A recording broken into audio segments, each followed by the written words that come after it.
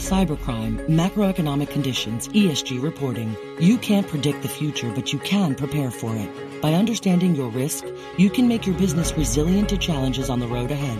What's more, you can turn those risks into opportunities. EY helps CFOs, boards, and audit committees see beyond the numbers to uncover the critical insights that make their organizations resilient, even in an ever-shifting landscape. For more insights that matter, visit ey.com/beyond the numbers. The less your business spends, the more margin you keep. But today, everything costs more. So smart businesses are graduating to NetSuite by Oracle. NetSuite is the #1 cloud financial system, bringing accounting, financial management, inventory, HR into one proven platform, helping you reduce IT costs, maintenance costs, and manual errors. Over 37,000 companies have already made the move to NetSuite. Now through April 15th, NetSuite is offering a one-of-a-kind flexible financing program. Head to netsuite.com/earnings right now. netsuite.com/earnings. This is Masters in Business with Barry Ritholtz on Bloomberg Radio. This week on the podcast, what can I say? Bill Dudley, former New York Fed president, multiple positions at Goldman Sachs, on the Federal Reserve, at the New York Fed, really a master class in how monetary policy is not only made, but executed and put into actual operations. There are few people in the world who understand the interrelationships between central banks, the economy, and markets like Bill Dudley does. This is just a master class in understanding all the factors that affect everything from the economy to inflation to the labor market, the housing market, and of course Federal Reserve policy. I could go on, but instead I'll just say, with no further ado, my conversation with former New York Fed President Bill Dudley. Great to be here, Barry. It's great to have you. So I feel like I have to call you Bill. Bill, because that's what I always hear you described as, not a William. Yep. Let's talk a little bit about your background. You get an economics PhD from California, Berkeley in '82. And around the same time, you become an economist at the Federal Reserve Board from '81 to '83. Tell us a little bit about that role. I was there in what's called the Financial Studies section, which is one of the very small places in the Fed that is not macroeconomics driven. It's microeconomics. So we worked on things like payments policy, regulatory policy, so all sorts of micro issues, not macro issues. It was a pretty interesting period because the Congress had just passed what's called the Monetary Control Act, where they were forcing the Fed to charge for all its services to sort of level the playing field with the private sector. Mm-hmm. So we had to figure out how we're going to price all these services in a way that we can still sort of stay in business and be a viable competitor to the private sector. That's kind of bizarre. I would imagine in 1982, the Fed was a much smaller entity than it is today. What was a day in the life of a Fed economist like back then? So I was working on issues, on payments. I worked on issues on, some of them were quite esoteric. So, for example, the Treasury was thinking about moving to direct deposit, but they wanted to know how much it was going to cost them because direct deposit, the money clears, almost instantly, mm-hmm. right? When you write a check, you get check float. It takes time for the checks to come back to hit the Treasury account. So they want to know, how many days does it take a Treasury check to get back to us? So we actually set up this project where we went out to the reserve banks and sampled checks to find out how long did it actually take someone to get their Treasury check and deposit it somewhere and have it get back to the Fed and debit the Treasury account. It turned out to be like 8 or 9 days on average. And on a couple of $1 billion, that float is real money. It's real money. So we wanted to make sure that people understood what the cost was. Now, obviously, it's a good thing to do. I mean, it does cost the Treasury money, but it's a much more efficient and more reliable payments medium. Did you overlap with Chairman Paul Volcker when you were there? Yes, I did. I didn't have a lot of interactions with him. I remember one time, though, I did do a briefing of the Board of Governors, and at the time they had this very long table in the main Board of Governors meeting room, and Volcker sat at one end, and the briefer sat all the way at the other end. Mm-hmm. Which made it sort of complicated because Volcker usually had a cigar stuck in his mouth, and he would ask a question like, and you could straining to hear them. The senior staff was ready to rescue you if you said something inappropriate. I mean, Right. They set the bar, the tension bar, so high because you couldn't actually do a briefing until you've actually taken a course. No kidding. So that means like you're not exactly relaxed when you're going to brief the I'm governors. sure. It's not a lot of give and take. It was a very formal process. And even without a cigar in his mouth, I only got to meet Tall Paul once, but he's kind of gruff and mumbles, like not a clear projecting voice, kind of a hoarse mumbling voice. I can imagine with a cigar in his mouth, who could even tell what he's saying? Well, I seem to have gotten it good enough. And, what's interesting about that, I didn't really have that much interaction with Paul over the next, 15, 20 years. But once I got to the Fed, we started to actually see each other on a much more regular basis. I got involved with the Group of 30. Paul was a member of the Group of 30. And we gradually became pretty good friends. So it started like very slow and sort of it matured like fine wine. He's a fascinating guy, and what an amazing career. So before you come back to the Fed, there's a private sector interval. Tell us a little bit about the 20 years you spent at Goldman Sachs, where you not only became a managing director and a partner, but really very much rose through the ranks. Well, first I went to J.P. Morgan. I was the regulatory economist. J.P. Morgan at the time had one regulatory economist, and so when the job came open and they approached me at the Fed, I thought, boy, if I don't take this job, it's not going to be available, a few years later. So I went to J.P. Morgan and I worked on a lot of bank regulatory matters, and that's why I'm still very interested in bank regulatory issues. But that seemed to me like not a really great long-term career. Because as you know, bank regulation changes very slowly, and I sort of wanted a faster tempo. So Goldman Sachs had me in to interview for a macroeconomics job, and I thought, well, I don't really know a lot of macroeconomics, but I do know about how the Federal Reserve operates, how the payment system operates, how the plumbing works, how reserves, move through the system. And I think they liked the fact that I knew about how things worked at sort of a micro level, so they hired me to do macroeconomics. So you were chief U.S. economist for a decade, over a really fascinating period. Really the heart of the bull market. Tell us a little bit what you remember from that role in that era. Well, I remember how it was a period of sort of stars for equity analysts, much more than it is today. And one of the biggest stars was Abby Joseph-Cohen, who was the equity analyst for Goldman Sachs. So trying to find some space between Abby and your audience was a little bit challenging. But I focused mostly on fixed income and foreign exchange, so there was sort of room for me to do my business. Probably the highlight of my career at Goldman Sachs was that, I can't remember exactly the year, but it was in the early 2000s when people in the markets couldn't figure out if the Fed was going to move by 25 basis points or by 50 basis points. And unlike today, going into the meeting, it really was 50-50. Right. And Lloyd Blankfein called me up the night before and sort of said, we have a lot of risk on this notion that they're going to do 50. How do you feel about it? And that was my call. I told Lloyd, I don't know what's going to happen, but the probability of 50 is a lot more than 50-50 at this point. Next day, I had to go to Boston for a client meeting. It was really sort of sad because I wasn't on the floor at the time that the announcement came, but apparently people stood up and cheered for me. And it was a 50-point move. Yeah. So I got that. That was probably the highlight, and I sort of got to miss the best part of it, frankly. So after more than 20 years at Goldman, you joined the New York Fed in 2007, overseeing domestic and foreign exchange trading operations. 2007, that's some timing. It's after real estate rolled over, but it's kind of before the market peaked and the real trouble began in 08-09. Yeah, well, I had about 7 months of calm, and then chaos started in August of 2007. I remember it really well because I just finished building this house in West Virginia, and we were taking occupancy in early August, and it was literally the same day that BNP Paribas shut off redemptions from some of their mutual funds, caused all sorts of chaos in Europe. And then the question is, well, what are we going to do about adding liquidity in the U.S.? So didn't get out of the house, my new house, for the next 2 days as we tried to figure out how to calm markets after the BNP Paribas event.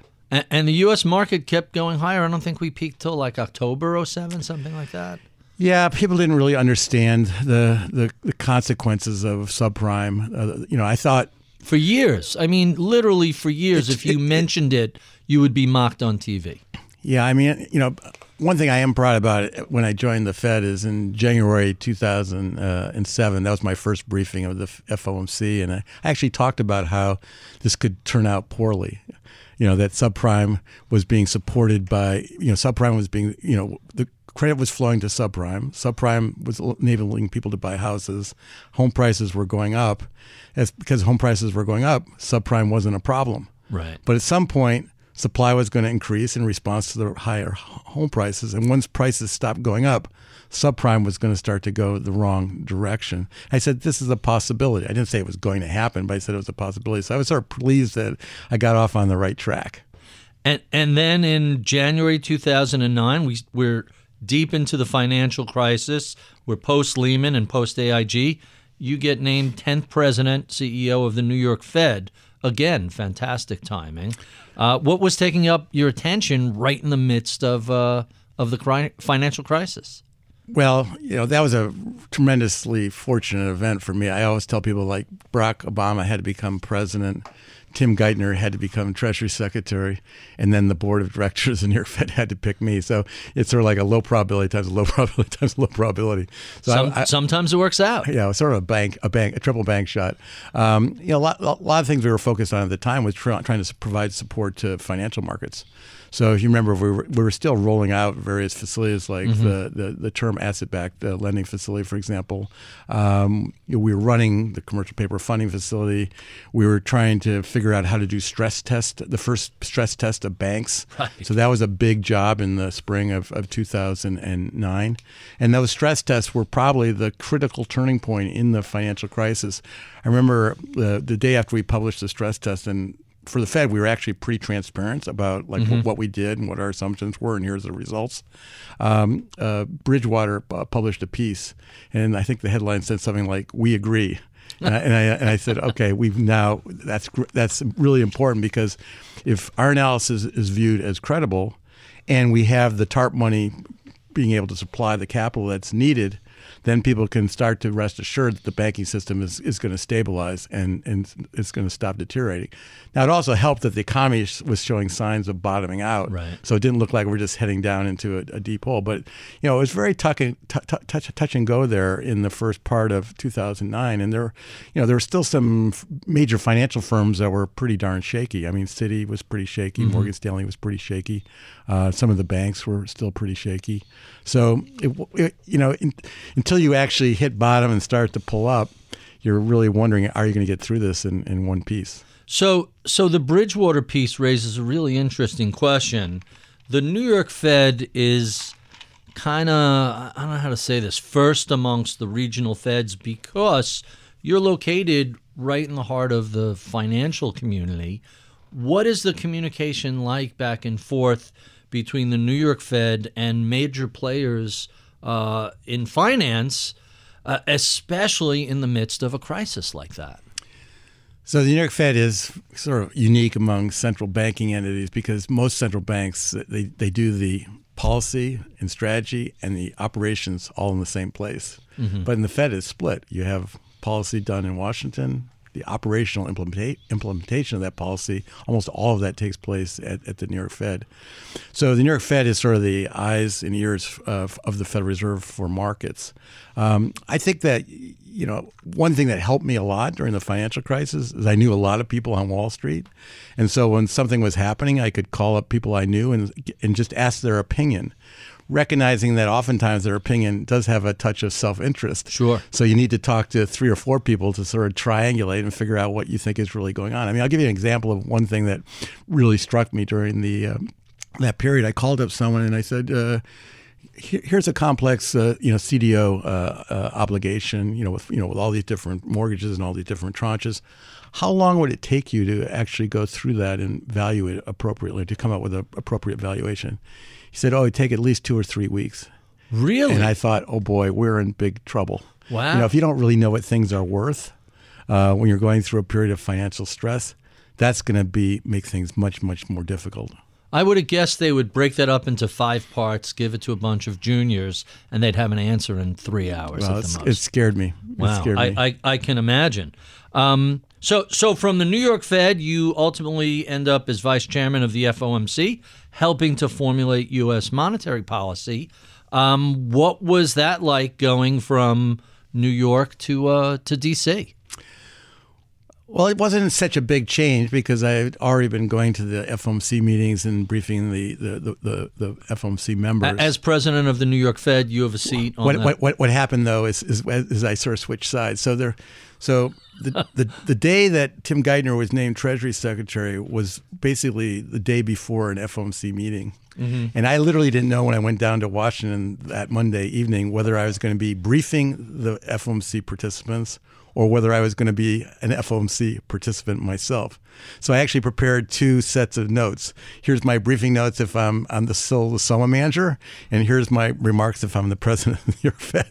Wow. So I was ready for both. And what happened that day?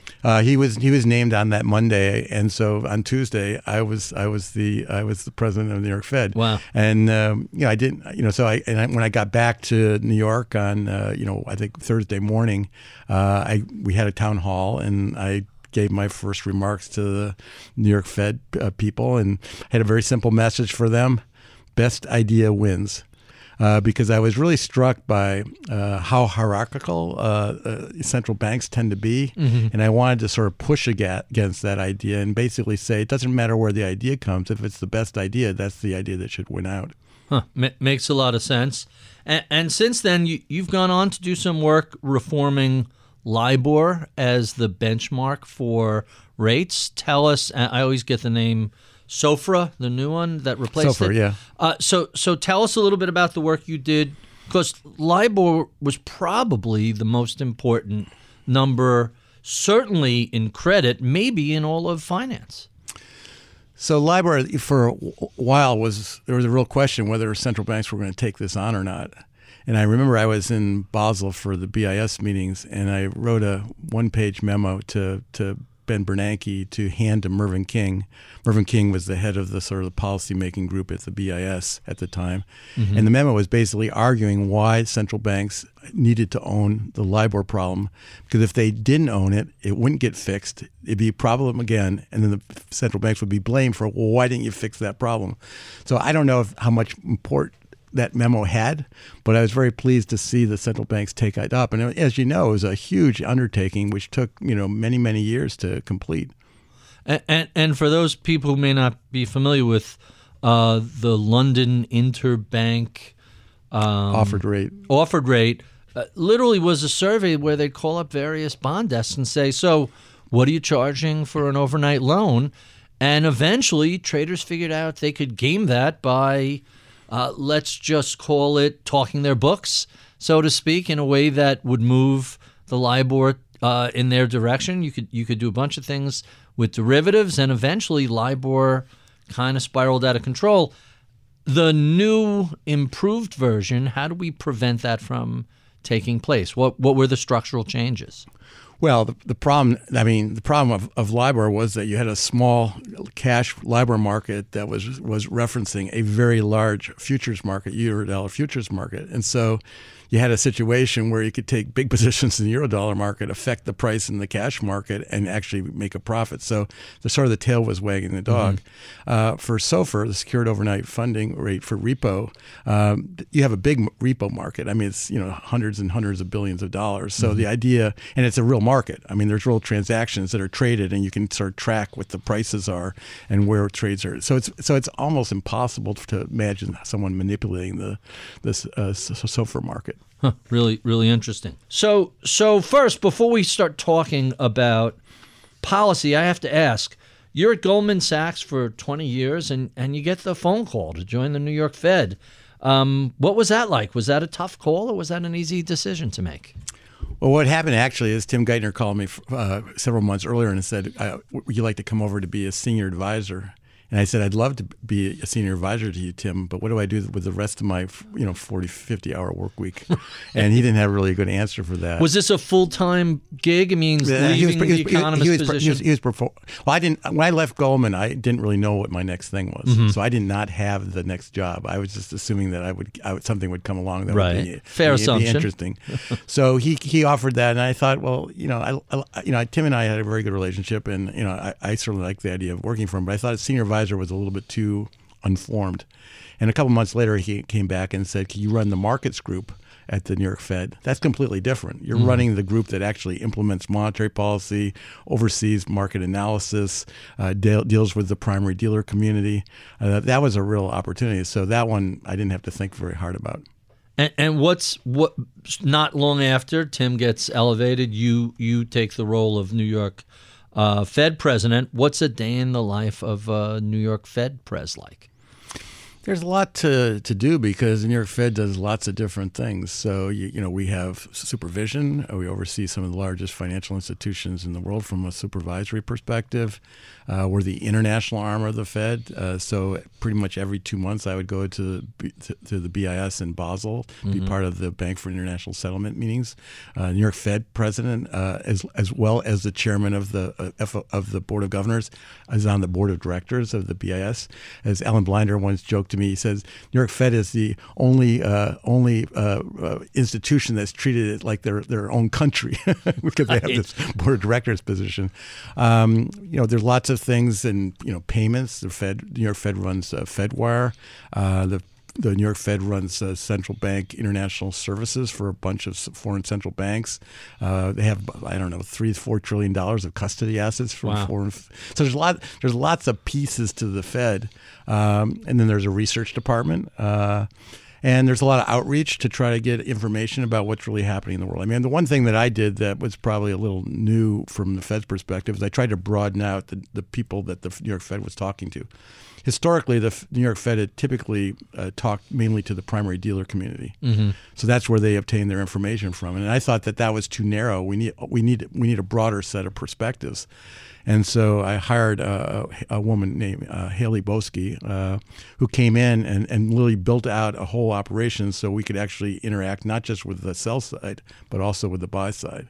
Huh. And so we started an advisory group of people from hedge funds, pension funds, insurance companies, buy-side investors, and so we have them in periodically to talk to. And so we got a much broader network of information that we could sort of take on board. And I think that's valuable because where you sit really does influence your perspective, and you sort of want to understand what biases and self-promotion sometimes that people are talking their book, that you want to be able to make sure you don't get fooled by that. Now, you could go back not all that far in the Fed history, and there was none of this communication.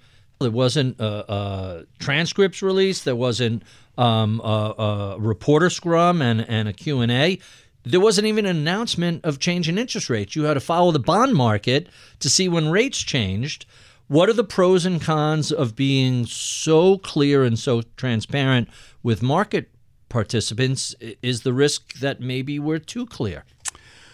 Well, I think there's a strong argument in favor of transparency as opposed to opacity. And this has been debated within the Fed for many years. I mean, Alan Greenspan, Paul Volcker definitely preferred to be opaque. I mean, Alan Greenspan famously said, if you think you understand what I said, then I wasn't unclear enough or something to that effect. Right. So the value of transparency is that if markets understand how the Federal Reserve is going to react to incoming information, the market can essentially price in what the Fed hasn't even yet done. And so that can make monetary policy work much more rapidly. So let's think about it today. So the market is pricing in roughly 5 to 6 25 basis point rate cuts between now and the end of the year. So that means monetary policy is easier, even though the Federal Reserve hasn't cut rates yet. They do some of the work for the Fed. Yeah, for them. And it also means that as new information is coming in, the market can reprice. And so that can cause the impulse of the economic news to be filtered into financial conditions much more quickly. I'm a big believer in financial conditions as a framework for thinking about monetary policy. Mm-hmm. 20-something years ago, Jan Hatzius and I introduced the Goldman Sachs Financial Conditions Index, and it took about 20-plus years for the Federal Reserve to sort of endorse it. I mean, Jay Powell talks about financial conditions a lot more than any other chair of the Fed ever has. The reason why financial conditions are so important is in the United States, the economy doesn't really run on short-term interest rates. It really runs on how short-term interest rates affect long-term rates, mortgage rates, stock market, the dollar, credit spreads. We have a big capital market compared to other countries, and so short-term rates are not really the driver. Now, if short-term rates and financial conditions were, rigidly connected, so if I move the short-term rate by X, I know exactly how much financial conditions are moved by Y, you wouldn't have to worry about financial conditions. But there's actually a lot of give between the two. And so financial conditions can move a lot, even as short-term interest rates haven't changed very much. I mean, a good example is just the last 3 months.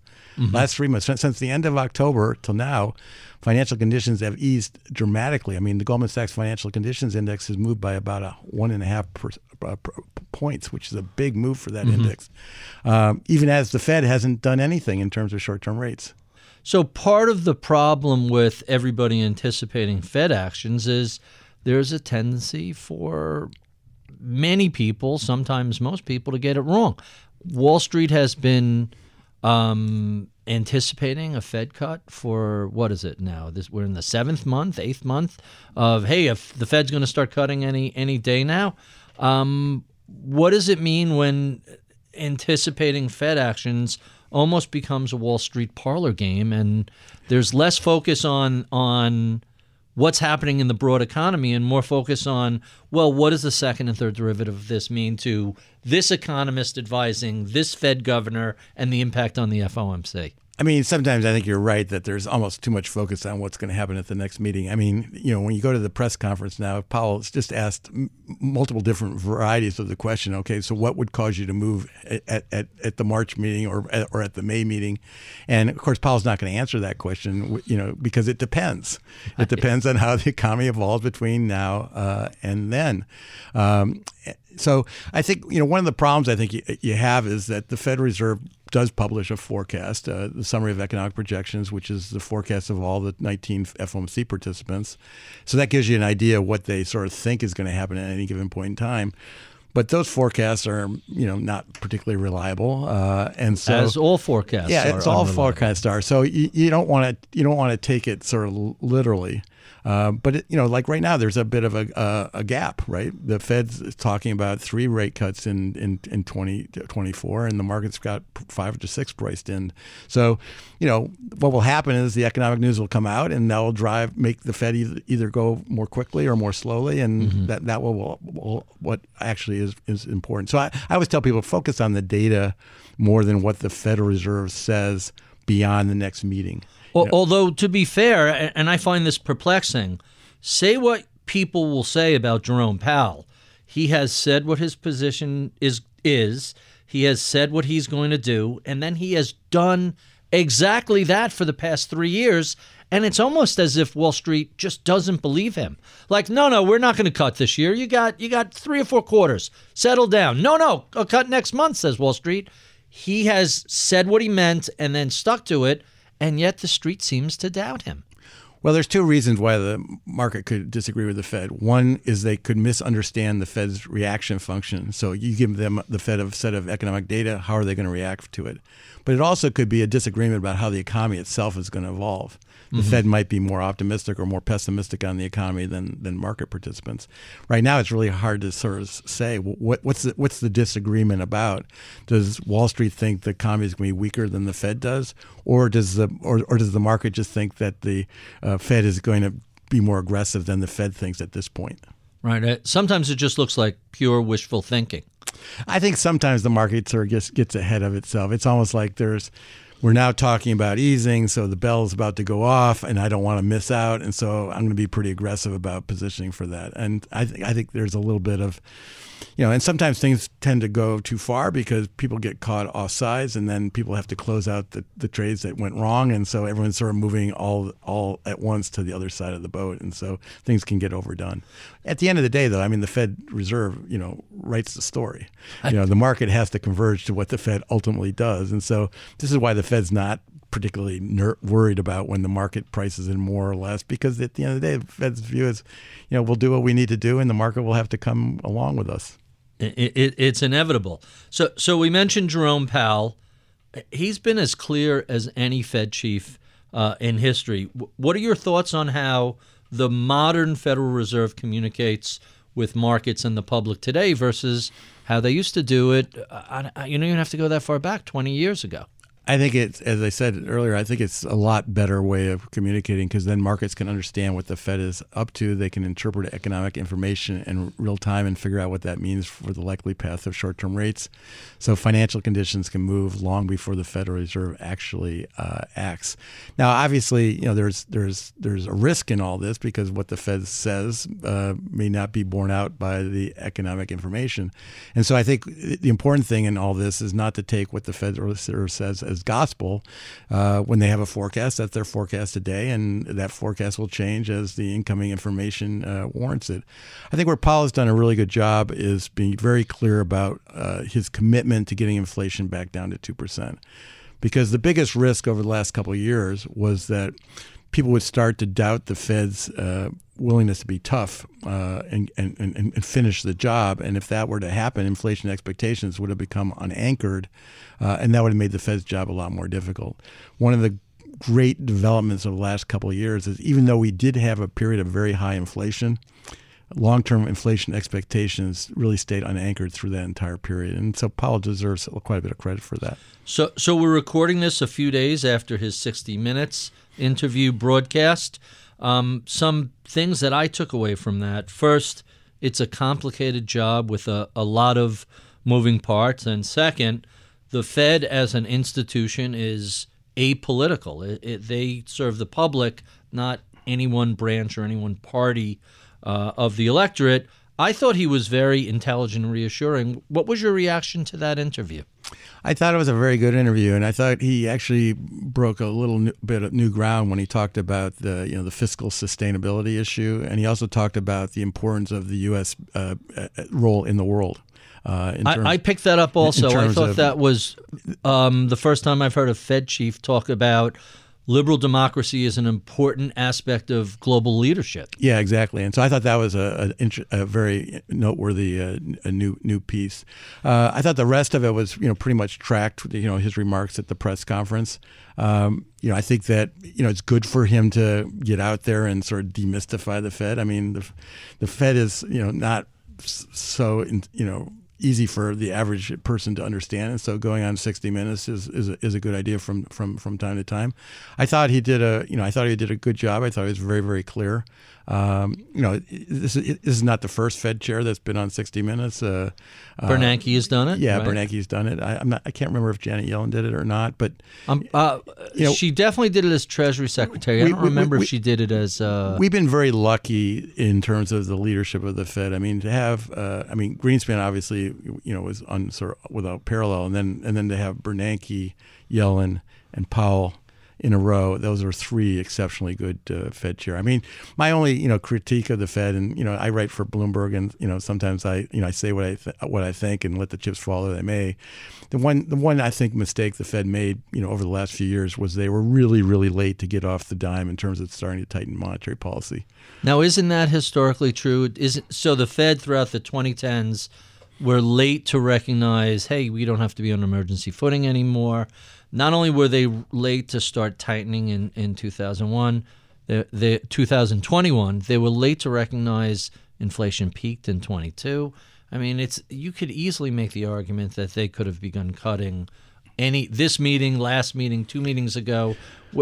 Take the past 6 months of inflation, we're at 2%. Yeah, I think the reason why they're not cutting yet is there's really two reasons for that. Number one, the economy is a lot stronger than they thought it was going to be, and so that means the risk of waiting is a lot lower than they thought it was going to be, because the economy grew over 3% in the fourth quarter. The Atlanta Fed GDP Now forecast for the first quarter is over 4%. I mean, obviously it probably won't be that strong when all the data comes in, but the economy has a lot of momentum, and so the pressure on the Fed to cut rates because of weakness in growth, weakness in the labor market just isn't there, and that allows them to be more patient. The second thing is important is a little bit of delay is not going to have a huge consequence, because look what's happened to financial conditions over the last few months. They've eased dramatically. Yeah. So the Fed's already getting a lot of additional support to the economy without actually having to cut rates. In some ways, the Fed can sort of have its cake, show that they're tough-minded and they're going to get inflation all the way down. Let to 2%. the market do the work for them. And they can have their cake and eat it too, and have the market basically ease financial conditions and provide support to the economy. So I think it's worked out very well from the Fed's perspective. When cybercriminals strike, the difference between a catastrophic event and resilience is preparedness. Finance leaders who plan ahead can thwart the damage posed by ransomware. Yet in a recent EY poll, only 23% of directors expressed confidence in their organization's ability to respond to a ransomware attack. Cyber preparedness is just one facet of the complex risk landscape finance leaders face every day. Now more than ever, it's vital to keep ahead of developments. Cybercrime, macroeconomic conditions, ESG reporting. You can't predict the future, but you can prepare for it. By understanding your risk, you can make your business resilient to challenges on the road ahead. What's more, you can turn those risks into opportunities. EY helps CFOs, boards, and audit committees see beyond the numbers to uncover the critical insights that make their organizations resilient, even in an ever-shifting landscape. For more insights that matter, visit ey.com/beyond the numbers. Success is more than a destination. It's a path you take one step at a time. It's dedication, it's fortitude, and it's the work, passion, and grit inside of us that comes before all recognition. That's what Stifel has been doing for over 130 years, and it's why Stifel is one of the fastest growing wealth management firms in the country. And Stifel goes beyond traditional wealth management to offer you a full suite of banking services, direct access to one of the industry's largest equity research franchises, and a leading middle market investment bank. Quietly, yet strategically, Stifel has built a company and culture unlike any firm on Wall Street. Because success is the drive it takes to keep pushing. It's the passion to keep investing. It's the best of each of us made better by the best in all of us. And that is where success meets success. Find a financial advisor at Stifel.com. That's STIFEL.com.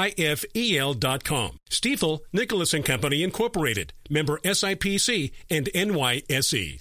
So you mentioned you contribute to Bloomberg Opinion.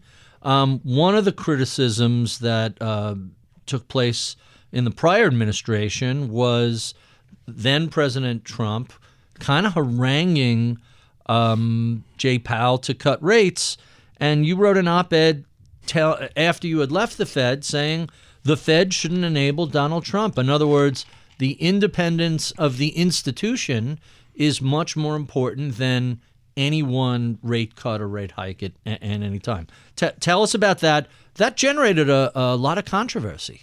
Yeah, I think people, I probably didn't say it the way I needed to say it. It was really more of a thought experiment about how, if the Fed Reserve really cares about the country, they just need to, and the economy, which is their mandate, they just need to do the right thing and let the chips fall where they may.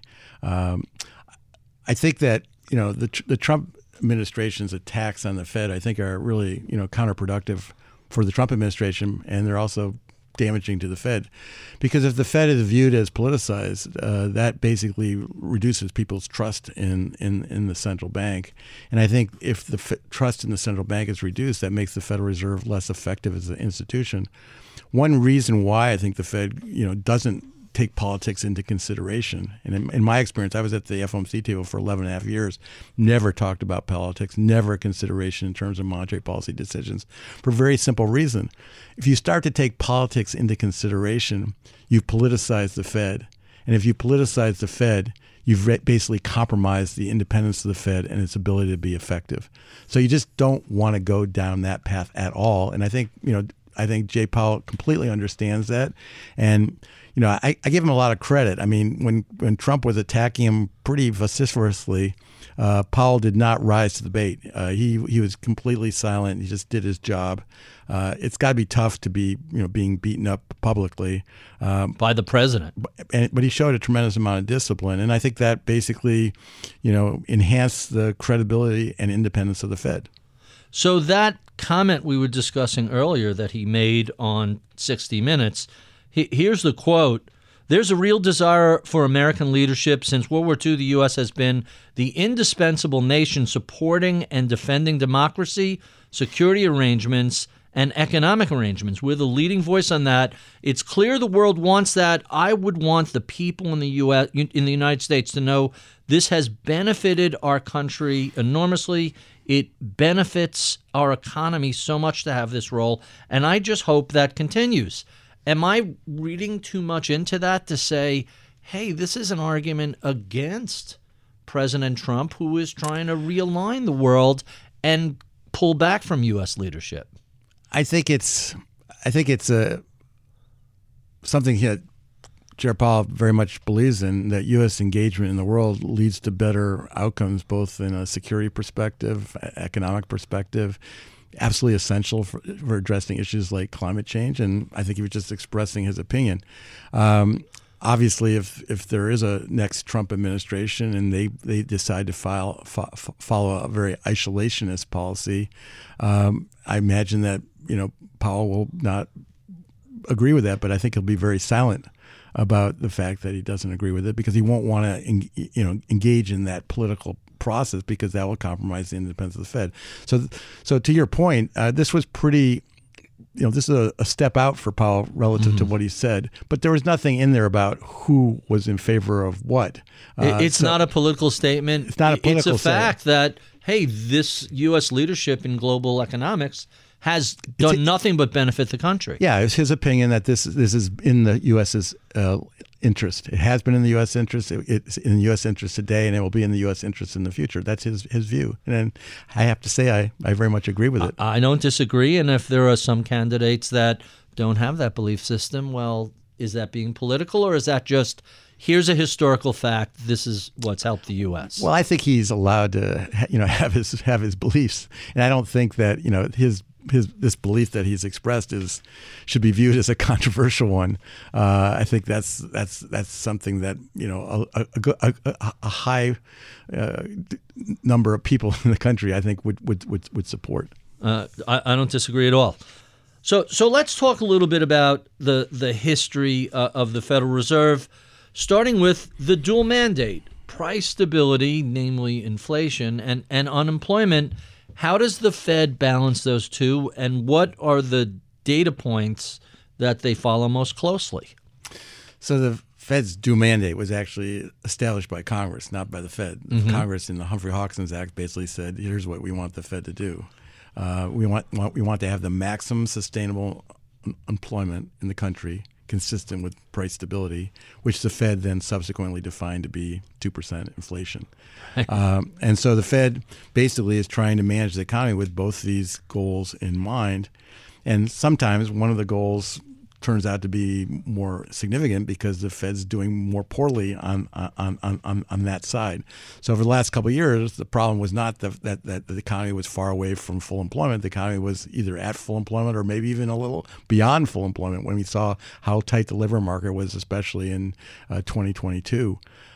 So the Fed's focus was on inflation because inflation was well above the Fed's 2% objective. What's happened recently is inflation's come down. And so the Fed can start to talk about both sides of the mandate, not just the inflation side, but also the labor market side. And so now you're going to see a lot more balanced messaging from the Fed. Now, the good news from the Fed is that things are going really, really well. The inflation on a 6-month change basis for the core PCE deflator, which is the Fed's, preferred measure of inflation, is tracking 2%. So all we need is another 6 months of the same, as Chair Powell said in his press conference, and we're basically at the Fed's 2% objective. And the labor market's doing gangbusters, frankly. I mean, payroll employment growth over 300,000 last month. So we have sort of the best of both worlds. Inflation's come down and the labor market is still very, very robust. So, it's interesting when you look at polling results of Americans, they're very unhappy about the economy. And what they're unhappy about is how much prices went up over the last four years. Not current rate of inflation, exactly. But absolute prices. It's a price level problem, not an inflation rate problem. Because if you look at the so-called misery index, which economists economists like to Very talk low. about, which is the sum of inflation plus the unemployment rate. It's really at a historically low level. So, I think what's going to happen over time is if we keep inflation, around 2%, some of the unhappiness about the price level will gradually fade away. People just sort of start to accept it, and then people start to assess the economy in a more favorable way. For the Biden administration, there's a little bit of a race going on, right? Will this change in sentiment occur fast enough relative to the November election? They got 7 months to hope that the polling data, the economic data, is going in their favor. Consumer confidence, though, it does seem to be improving. I mean, if you look at the most recent consumer confidence surveys, it does look like consumer confidence is improving. So people are starting to, understand that the inflation rate does seem to be much lower. But they're still very unhappy because, when you go to the grocery store, you just remember that this thing that I bought for, $3, 4 years ago now costs $4.50. Right. And, that just... Every time you go to the grocery store or you go to the gas station, you're reminded about the higher price level. I see it more in the grocery store than gas stations, because gas is 3 and change, and 20 years ago gas was 3 and change. Yeah, that's been flat for 2 decades, but food prices definitely have, and shelter prices have moved up. So before I get to 2%, because I have a lot of questions about that, let's talk a little bit about the labor market. So first, we're recording this February 2023. We just had a giant number, a giant upside surprise in payrolls. When the Fed looks at that number, are they thinking, well, it's January, there are a lot of one-time adjustments and seasonal affects, or are they saying, hey, this labor market is really booming, we can sit back a little bit? A little bit of both. I mean, in other words, you understand that the data is noisy, and so reality is not exactly what the data is telling you. The data is, it's samples. They go out and poll people, and so there's sampling bias. Also, in the winter, things get very affected by the weather as you go from warm weather, warm winter weather months to cold winter weather months. When you go from rain to snowfall, so the Fed basically doesn't take 1 month as sort of gospel truth. They look at the pattern and the underlying trend, and on that underlying trend, the labor market looks quite strong. So the Fed is taking a signal from that, and that's one reason why they're more patient about cutting interest rates, because they sort of feel like, we can wait a little bit longer, and the risk that we're taking is very low because look at how strong the U.S. labor market is. So let's talk about not 1 month, but the past couple of years of the labor market. You have an enormous number of people who are out on disability. We've reduced legal immigration for jobs dramatically. Early retirements have been taking place. A giant uptick in new business formation. So that's a big group of people who aren't in the hiring pool. They're actually running their own firms. It seems like all the issues that have been taking place in the labor market, including the wage side, is that we just don't have enough bodies to put to work in the United States. I think that was true a year ago. I think it's less true today. If you look at the ratio of unfilled jobs to unemployed workers, that peaked at around 2 to 1. Yeah, it was a almost record high, and now it's about 1.5 to 1. So the labor market's still really tight, but it's not quite as tight. You also think we got a big positive surprise last year in terms of the labor force growth. Meaning people coming back into the labor force, and also immigration, legal immigration into the U.S. picked up dramatically last year. I mean, so essentially we didn't have much legal immigration at all during the COVID period. Right. And then all of a sudden we get a big bubble of that in 2023. And so what you've had is big, strong growth in payroll employment, but it hasn't translated into a decline in the unemployment rate. Mm-hmm. So looking at the unemployment rate, the labor market is no tighter than it was a year ago, which is, was a huge positive benefit to the U.S. economy and to the Fed, because if we'd had that growth in payroll employment without the increase in the labor force, the labor market would be too tight, wages would be too high, and the Federal Reserve would still be worried about too high inflation. And we've seen wages go up, I think, for the past 6 months. Real wages are actually growing faster than inflation. Well, that's one reason why the economy is staying, relatively strong. I mean, as inflation comes down and nominal wages, inflation comes down maybe a little bit more slowly, real incomes increase, and that supports the consumer spending. So I think the unwinding of goods price pressures, which is really the big driver of why inflation's come down, that's sort of a windfall for consumers right now. And so that's actually sustaining real consumer spending. And that shift from goods back to services, which is more or less where we were pre-pandemic, is certainly easing prices in that sector. Yeah, I mean, all the supply chain disruptions that we had, a few years ago caused by that shift in demand from services to goods that just sort of overwhelmed the capacity of the world to bring those goods to the U.S. in a timely way. That's all unwound at this point. So let's talk about the 2% inflation target. Your colleague Roger Ferguson in the Council on Foreign Relations last year criticized the 2% inflation target as something that randomly originated from New Zealand, and surprisingly it came not from an academic study, but from an offhand comment during a television interview in the 1980s. Is Ferguson right? Is this really just a big, silly round number? Well, it's true that the Reserve Bank of New Zealand started by, picking the 2% number, and then other central banks followed. But I think there are some logical reasons why they followed. 2% was low enough that inflation wasn't going to be sort of important component of people's thinking in terms of their consumption and investment decisions. 2% inflation in the U.S., I think the Fed could argue that was mostly consistent with price stability. Prices are only going to double at 2% inflation compounded every 35 years.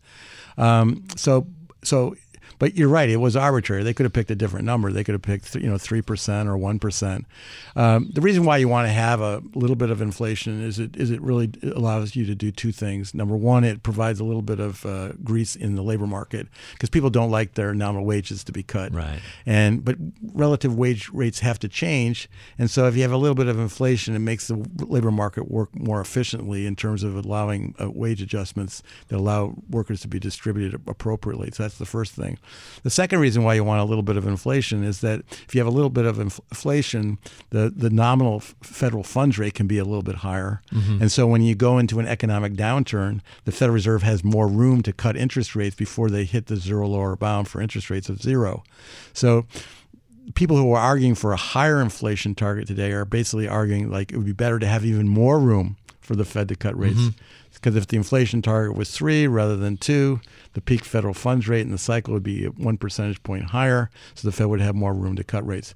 I think there's virtually no chance that the Fed's going to change their 2% inflation objective. Virtually no chance. And there's a couple of reasons for that. Number one, Congress sets the mandate for the Fed, and they define it as price stability. The Fed has stretched that a bit to call that 2% inflation. I think stretching it a little bit farther to call it 3% inflation, that's a bit of a stretch. The second reason I think that they're not going to move from 2% inflation is it's taken the Fed a long time to get inflation expectations anchored around 2%. If you move from 2% to 3%, all of a sudden inflation expectations become unanchored. And it's not obvious that you can get them re-anchored back at 3% because if you're willing to change the target once, why couldn't you change the target again? Especially in a situation where the U.S. is running a massive fiscal deficit, huge fiscal problems, and people always wonder, well, one way out of a fiscal mess is inflation and to monetize the debt. So I don't think you're going to do it for that reason. And the last reason why I don't think they're going to do it is there's plenty of room to cut interest rates. Right. Federal funds rates over 5.25%.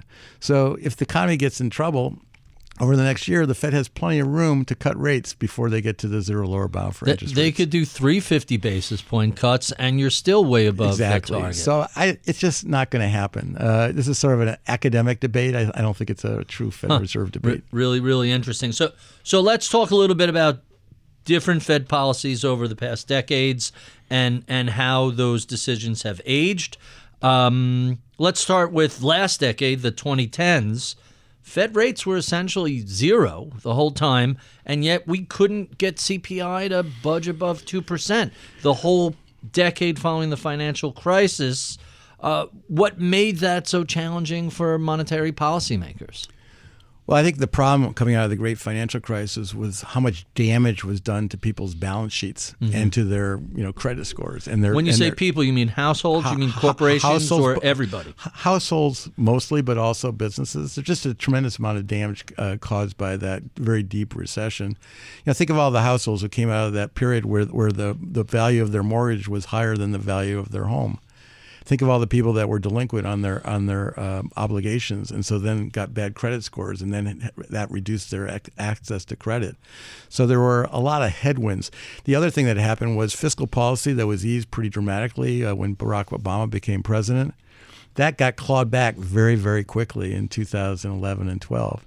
So there were fiscal headwinds that we haven't faced this time around that also held the economy back. So you're absolutely right. The Fed's challenge during that period was to make monetary policy accommodative enough to support the economy sufficiently to keep inflation at 2%. Now, the Fed fell a little bit short of their inflation objective, but, if you really look at where we were, on the eve of the pandemic in February 2020, it was a pretty good place. Right. And the fact that it took a decade says more about the lack of fiscal spending of Congress than what the Fed did. And you had a very long expansion. I mean, the reality is the expansion would have kept going except for the COVID pandemic. Really interesting. So let's talk about the prior decade, the 2000s. You had a speech around 2014 where you said the Fed was late in recognizing how long they kept rates low for, and that the liftoff from 04 to 06 should have happened faster and sooner. Tell us a little bit about what the lessons were from that episode and what the Fed should have done in the early 2000s. So there's been a big debate going on for many, many years about how should the Fed respond to financial imbalances in the economy? How should they respond to sort of incipient bubbles? The Greenspan view was it's very hard to recognize bubbles. It's not clear how you rein them in. So the best thing to do is just sort of let the bubbles run their course and then clean up after the bubble collapses and you're in the bust period.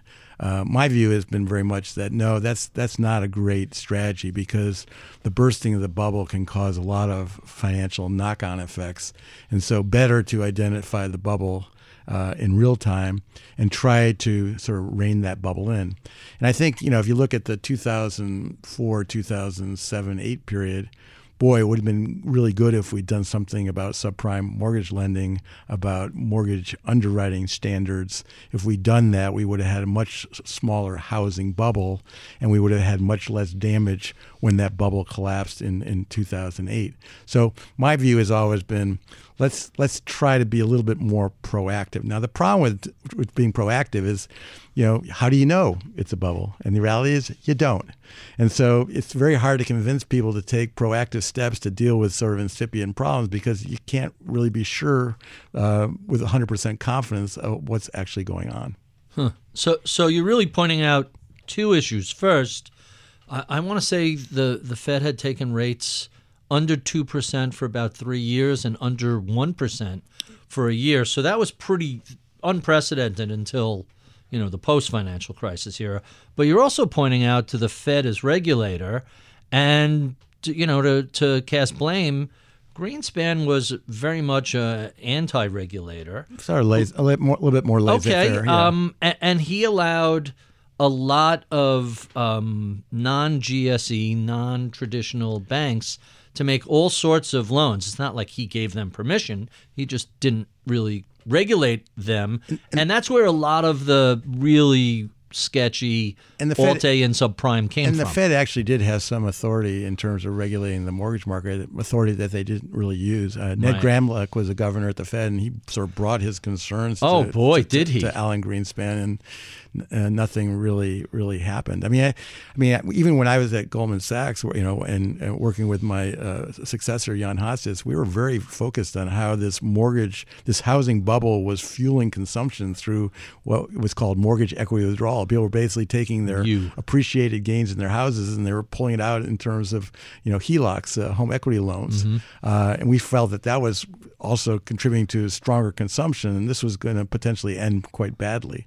Ed Gramlich was an unsung hero of that era because he really identified what was going on in real time and not in a, hair on fire histrionic way. He was very sober and thoughtful and academic, and, had Greenspan paid more attention to Gramlich, could have been a very different outcome. Well, I think you would have had a smaller bubble. Maybe you'd have less, financial innovation. You could have weighed against some of the AAA CDO stuff. I mean, some of the innovations in the financial industry in terms of products also contributed to the bubble. For sure, right? Because you managed to sell all these. You took a bunch of bad subprime mortgages, then you tranched the cash flows and turned these subprime mortgages into 70% AAA rated securities.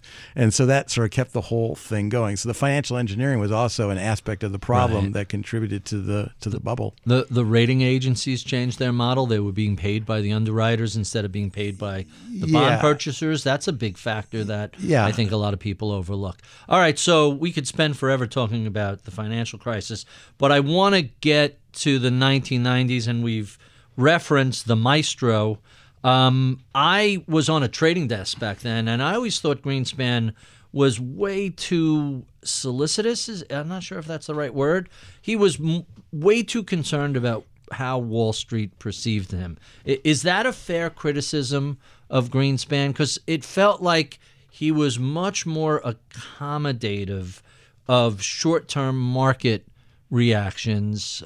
Anytime there was a problem, for a laissez-faire Randian, he went right to, the interventionist policies. So we had the long-term capital management issue, we had the Thai crisis and the Russian ruble crisis, and every time there was a hiccup in the markets, Greenspan didn't hesitate to cut rates.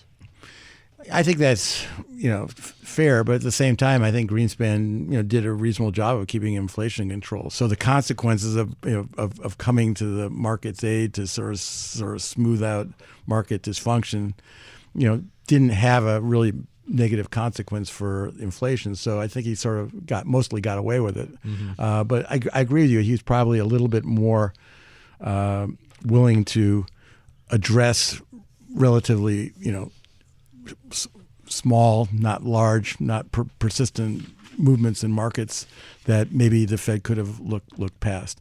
That said, I mean, his track record was really, really good. I mean, I think the blind spot was really just more about not having this view that we can identify bubbles and we should deal with bubbles in real time rather than waiting for the bubble to burst. And that was his big mistake. If you think about when Ben Bernanke came in 2006, the die was already cast in terms of what was going to happen at that point. It's just what no one had yet recognized it.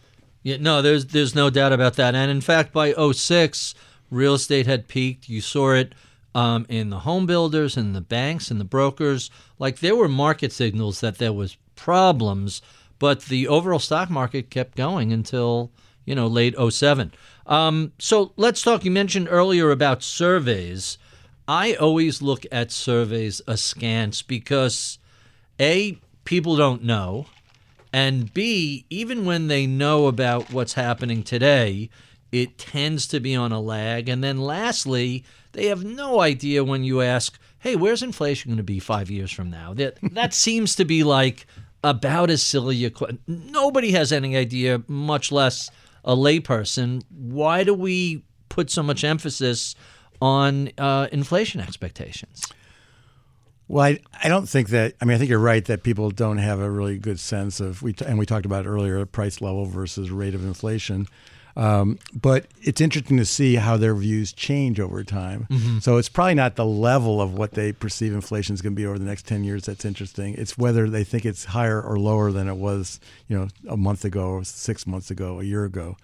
The reason why inflation expectations are so important is that if people think inflation expectations are truly going to be higher, then that's going to set the wage setting process, and wages are going to be higher. And if wages are going to be higher, that's going to feed into prices, and that's going to cause actual inflation to be higher. That was a very 1970s problem. That seemed to be why inflation was so sticky, and we had such a hard time until Volcker came along.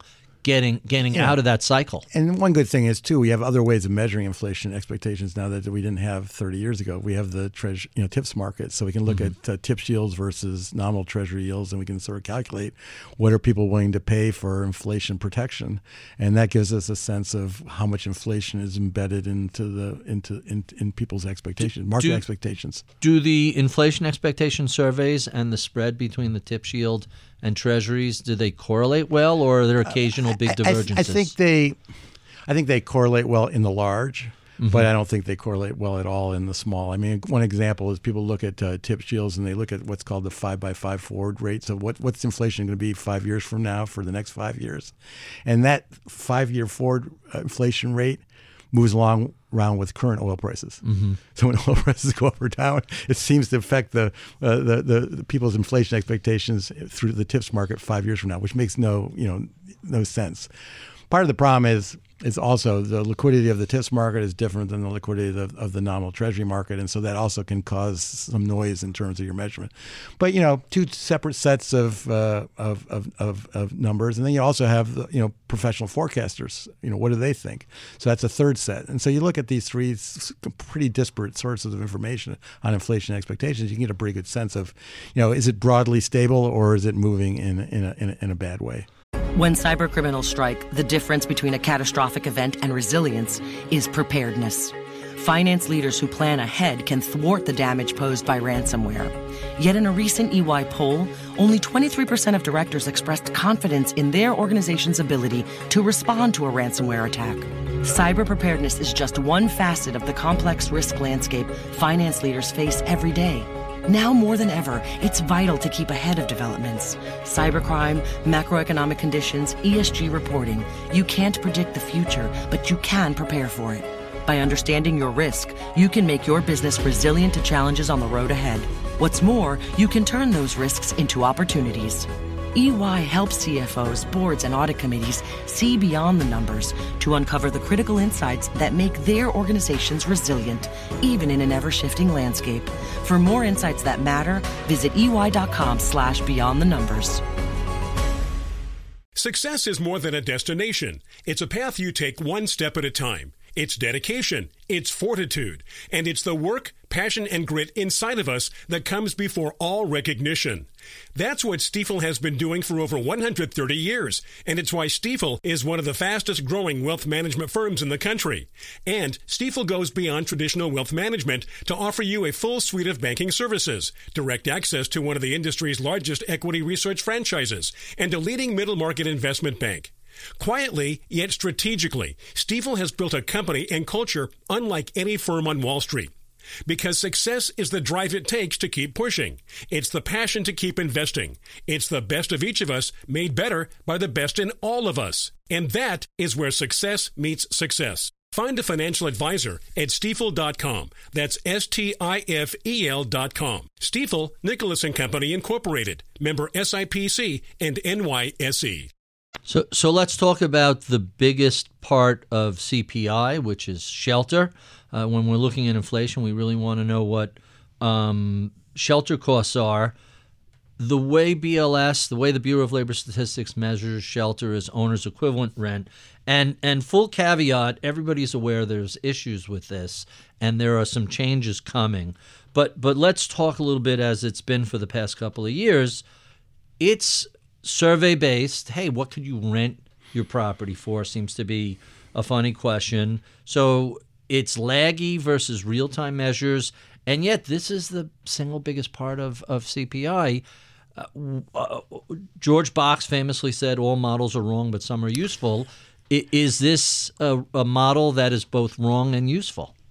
Well, I think you've underscored some of the shortcomings of owner's equivalent rent as, both in terms of timeliness and also in terms of, it's not even a cash outlay that people are making. So when you're sort of thinking about what's happening to people's real incomes, you're sort of imputing a cost that they don't actually really incur. So when you're sort of thinking about how much can people actually afford to buy, well, I'm not really renting my house from myself. So right. so you're absolutely right. You have a budget line for shelter, but It doesn't include. You've already sort of It's already in your budget. It's already in your budget, exactly. So I think this is one reason why the Fed puts more emphasis on the personal consumption expenditure deflator, because it has a much lower weight for shelter. But you're right, the lags here are sort of crazy. So one reason why we're going to see lower core PCE deflator and lower core CPI over the next 12 months is because rents did come down, and then with a lag of about a year or so. Is it that much? I always thought it was a couple of 6 months, quarter or two. It's 6 months, at least 6 months. Because the rents only repriced periodically, right? Every year or two. Every year or two, and so they have to reprice before they get into the. So it's that lag. Because if rents repriced instantaneously, then everything would be sort of up to date. But rents reprice slowly when the lease comes due, and so it's lagging behind reality. So this is something that's going to probably feed into the core PC deflator and keep inflation a little bit lower over the next 6 to 12 months. But is it really real in terms of what's actually happening to inflation on the ground? It's probably going to be a little bit misleading. So there are a couple of real estate entities, the Apartment List Index or Zillow does a real-time index. Case-Shiller. Right. So even Case-Shiller is a little bit of a lag, not as much as owner's equivalent rent. But the interesting thing is the real-time indices have showed falling real estate prices the past, 3 months, 4 months. It hasn't gotten into the CPI yet. Right. And so it's interesting it's to coming. know. It's coming. That's got to be very optimistic to think, hey, even all these people are concerned about reacceleration of inflation.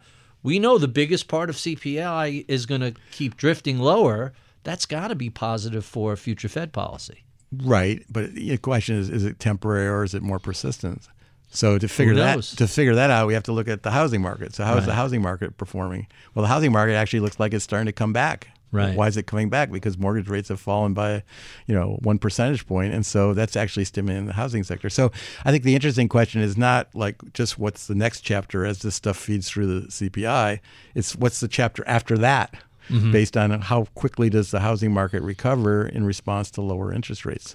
So Powell was asked, I think it was on 60 Minutes, about the commercial real estate. So as opposed to coming up every year or two, you have leases that go 5, 10, 20 years. So this seems to be taking place in slow motion, but it seems like commercial real estate is a genuine risk factor, certainly for some of the regional and community banks. How should we be contextualizing what's been taking place with remote work and work from home and the slow return to office process that still has lots of vacancies in urban centers? Yeah, I would define it more narrowly than commercial real estate. I would define it as office building space, because that's really where you have very high vacancies rates, very underutilized resource, and prices are coming down, especially for Class B and Class C buildings, not the best stuff, coming down quite significantly. You're absolutely right. This is sort of a slow burn rather than a fast burn, because the problem typically arises not immediately. It arises when the mortgage has to be, or the commercial real estate loan has to be refinanced. As long as the income on the property covers the interest on the loan, the borrower isn't going to default. When the loan comes due, though, the lender typically says, "Hey, your building is worth 40% less than it was before. I'm sorry, we're not going to lend you as much money. You need to come up with more collateral." And at that point, the borrower might say, "I don't have the collateral. The building's yours." And so then that crystallizes in a loss for the commercial bank. I think there are definitely commercial banks that are going to have trouble due to their concentrated commercial office building portfolio, but I don't view this as big enough or fast enough to really be systemic from a financial stability perspective. Really interesting. All right, we've talked about the housing market, the office space market. One question we really haven't gotten to has been the stock and bond markets. They've been very chaotic the past couple of years. How does the Fed think about stock or bond market volatility? How does that impact decision making? Well, I think, as Powell has said many times, monetary policy in the U.S. works through financial conditions, and two key components of financial conditions are the bond and stock market. So if the bond market yields are low, the stock prices are high and rising, that's making financial conditions more accommodative, and that's actually supporting the economy. So the Fed's going to take that into consideration. So, we talked earlier about why the Fed isn't moving yet, because they want to be confident they're going to actually achieve their 2% objective. They're not moving yet because the labor market is strong, but they're also not moving yet because financial conditions have eased a lot. Right. And so the market is doing quite a bit of work for the Fed, even before the Fed actually has cut interest rates. So the Fed, I think it's important to understand that the Fed doesn't really target financial market prices. So people sometimes say, well, if the stock market goes down, the Federal Reserve is going to react to that. No. The Fed's going to react to the stock market if the Fed thinks the stock market has gone down far enough, persistently enough to affect the real economy, to impede the ability of the Fed to achieve its inflation and employment objectives. The Fed doesn't care about the stock market itself.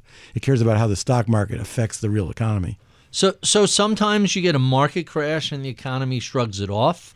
1987, one day, 23%, the economy couldn't care less. And then even the dot-com implosion, which was modest on the Dow and the S&P, if you consider 30% modest, it was brutal on the NASDAQ, which was something like 81%. But we had a very mild recession in 2001. So does that basically argue for less intervention by the Fed, or does the subsequent Fed intervention, is that what prevented this, like 01, from becoming much worse? Well, I think 01 was really, also 9/11 was really a significant event, and that I think provoked a much more aggressive Fed. I think the Fed, is aware of what the bond market is doing, aware of what the stock market is doing, because that affects the transmission of monetary policy to the real economy. But they don't have a view that we need to target a particular level of the stock market or the bond market. That never comes up as an issue. It's not like the Fed, if the stock market went down 10% tomorrow, it's not like this. The Fed would go, oh, we need to change monetary policy. If it went down 25 or 30% and stayed persistently lower, that would probably have implications for the economic growth, and that would then affect monetary policy. But it's all through the effects on economic growth. Powell has talked about this. It's the persistence of the change in financial conditions that matters. It's not what the stock market does over a day or a week. It's what the stock market does over 6 months or a year that really matters. So before I get to my favorite questions, I just have to ask really what you're focusing on today. You joined the Princeton Griswold Center as a senior advisor. You chair the Bretton Woods Committee. You serve on the Group of 30 and Council of Foreign Relations. Are you still doing all those actively today? Tell us what's keeping you busy these days. Those things. The Bretton Woods Committee, I'm the chair, and we've been broadening out the work that we do at the Bretton Woods Committee. I mean, to just tell you what the Bretton Woods Committee is about, it's basically dedicated to the notion that international cooperation and coordination lead to better outcomes. So along the lines of what Powell said in his 60 Minutes interview, and basically trying to build strong international institutions that can facilitate cooperation on important issues like financial stability, climate change, digital finance, health, trade, where countries working together can lead to better outcomes. So the Bretton Woods Committee, it's been growing. The work has been expanding. We're doing work on digital finance, climate finance, sovereign debt, future of the multilateral financial institutions like the World Bank and IMF. What should their role be going forward? So it's pretty exciting, and I spend quite a bit of time on it. What's the Group of 30? Group of 30 is a group of people. It's an organization that was set up several decades ago of people that are either currently very senior in academia, policy, or were involved in academia and policy at a very senior level. People like Paul Volcker was a member of the Group of 30. Jean-Claude Trichet is a current member of the Group of 30. People of Mark Carney is the person who's in charge of running the Group of 30 from a member perspective. So there's a lot of senior people that focus on important issues of the day. So, for example, a number of months ago, the Group of 30 asked me to lead a project on financial supervision reform. What should we do in terms of the regulatory policy with respect to the banking system in light of what happened in March of 2023 with respect to Silicon Valley Bank and a number of other banks. And in January, we published a report. And we basically argued for a number of reforms that need to be made. And, I've been talking to people at the Fed and elsewhere and trying to get some traction for some of the proposals that we made. Really interesting. All right, I know I only have you for so much time, so let me jump to my favorite questions that we ask all of our guests, starting with, what's keeping you entertained these days? What are you watching or listening to? I usually, stream things, television series that strike my fancy. Right now it's a little bit of a, sometimes it's a little bit of science fiction, like Foundation, or. Yeah, I'm in the second season of it. Right. Sometimes it's things like Poker Face, which is on Peacock. Another one we're watching, my wife and I now, Mr. and Mrs. Smith. Just started on Amazon. Just started. So we usually watch one show a night. That's us also. That's sort of our tolerance.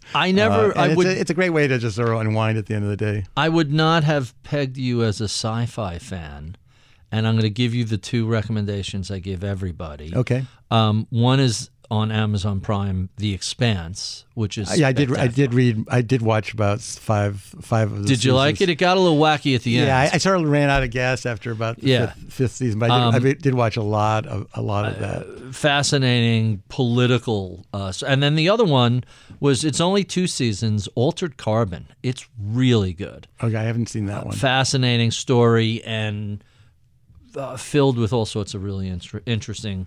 As a sci-fi geek, those are my two favorites. Do you like For All Mankind? Haven't seen it.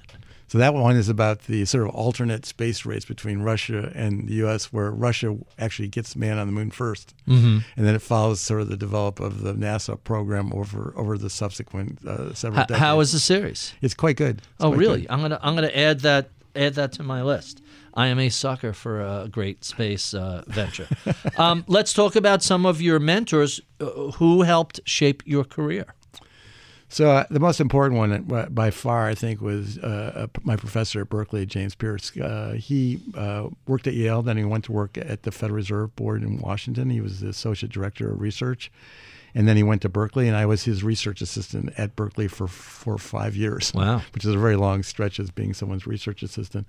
And he sort of got me interested in policy and got me sort of knowledgeable about what the Federal Reserve was all about. And so I think the reason why I went to the Federal Reserve rather than went into academia is because of his counseling. And he became a really good friend. But there are a lot of other people along the way, but he's the one that sort of stands out. Let's talk about books. What are some of your favorites, and what are you reading right now? Right now, I haven't really gotten into anything particularly that's like grabbed me. I just finished Andy Weir's book, Hail Mary. Mm-hmm. I don't know if that's a science fiction one. I have not read I don't read a lot of science fiction, but every once in a while I get a hankering for it. I typically read more things that are like thriller, detective kind of things. Like, I'm not I took a lot of literature when I was in college, Same. But I don't read a lot of heavy literature now because I usually, by the end of the day, I'm a little wiped out, and to read really good literature, it takes focus, takes a lot of attention. So I like things like Dennis Lehane. I think he does really good stuff. Don Winslow. I know the name for sure. Yeah, does some really good stuff. So I like the stuff that's like a little bit, better than, sort of Lee Childs, a little bit deeper. Oh, sure. Lee Childs is entertaining. My wife is a giant Lee Childs. She's read everything. Lee Childs is entertaining, but every story is sort of along the same lines.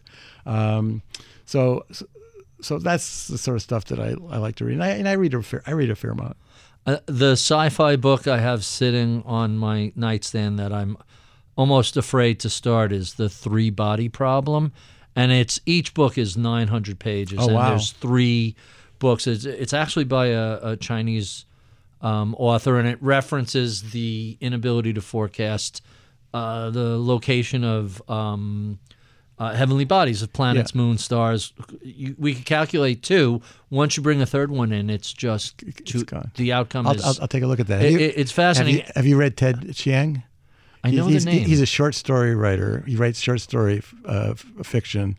He's got 2 books on science fiction. It's fabulous. It's very intellectual stuff. He writes sometimes in the New Yorker magazine. So there's a book of his. I'm trying to remember. I think he's had 2 volumes of all Exhalation, short maybe? stories. Yeah, all short stories. The movie The Arrival was based on one of his short stories. So the one I just got is Stories of Your Life and Other Tales. Yeah, it's fabulous. But the one before that is Revelation Ascendancy. Yeah. So it's so funny you mentioned that. Literally and I gave that to a few friends for holidays. His stuff is great. Really, I'm excited. It's really mind-bending. That is like the book I bring on planes where, all right, I got an hour to read. Let me go through a chapter, really. And there's this really fascinating collection of short stories. I'll never remember it, but I'll email it to you. Diary of an Interstellar Refrigerator Repairman, something along those lines.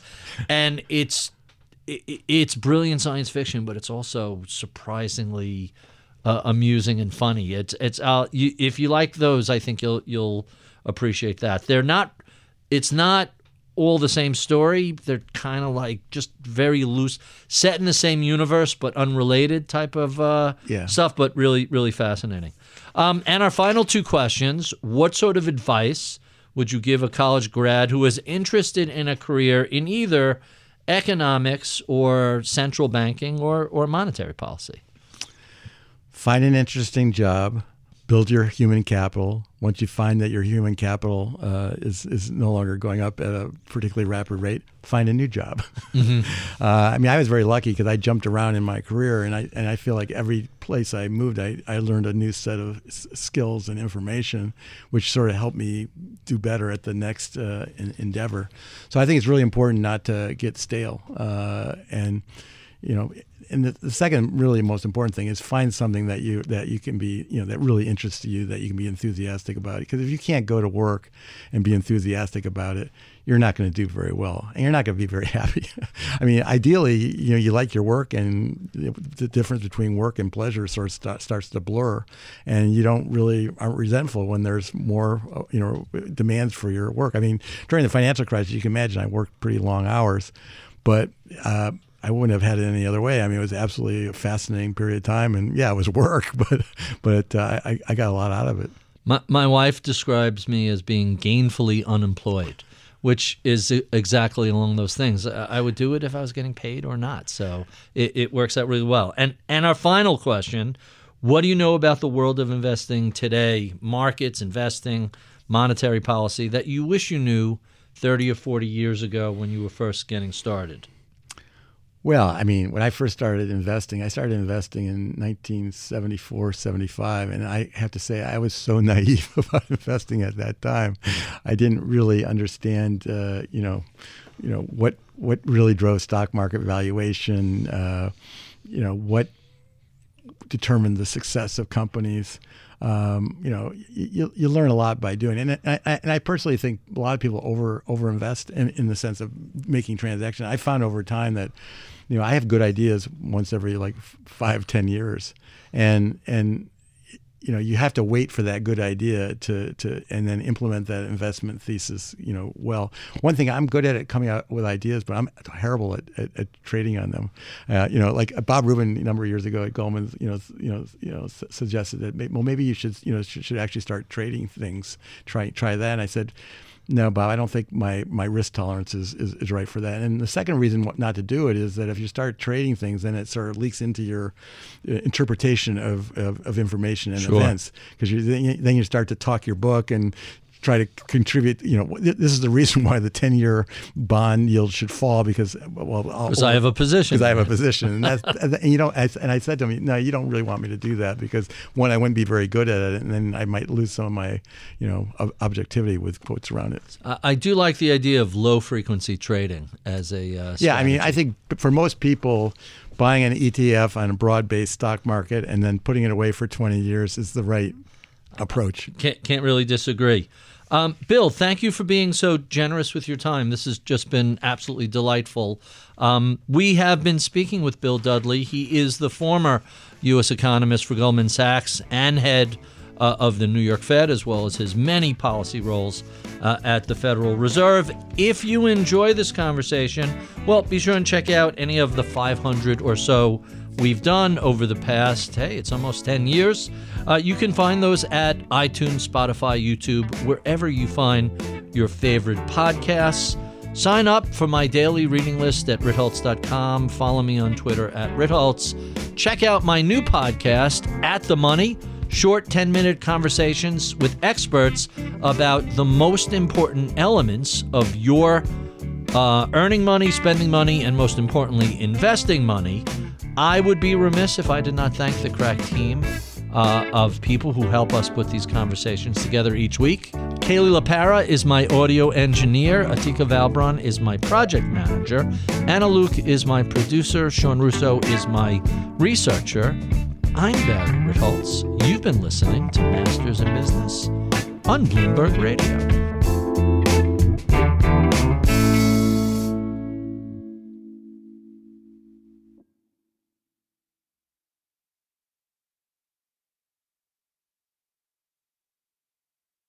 To address our new climate reality, the world needs radical solutions. Collaborate for a greener future at the Bloomberg Green Festival, a groundbreaking celebration of the thinkers, doers, and innovators leading the way.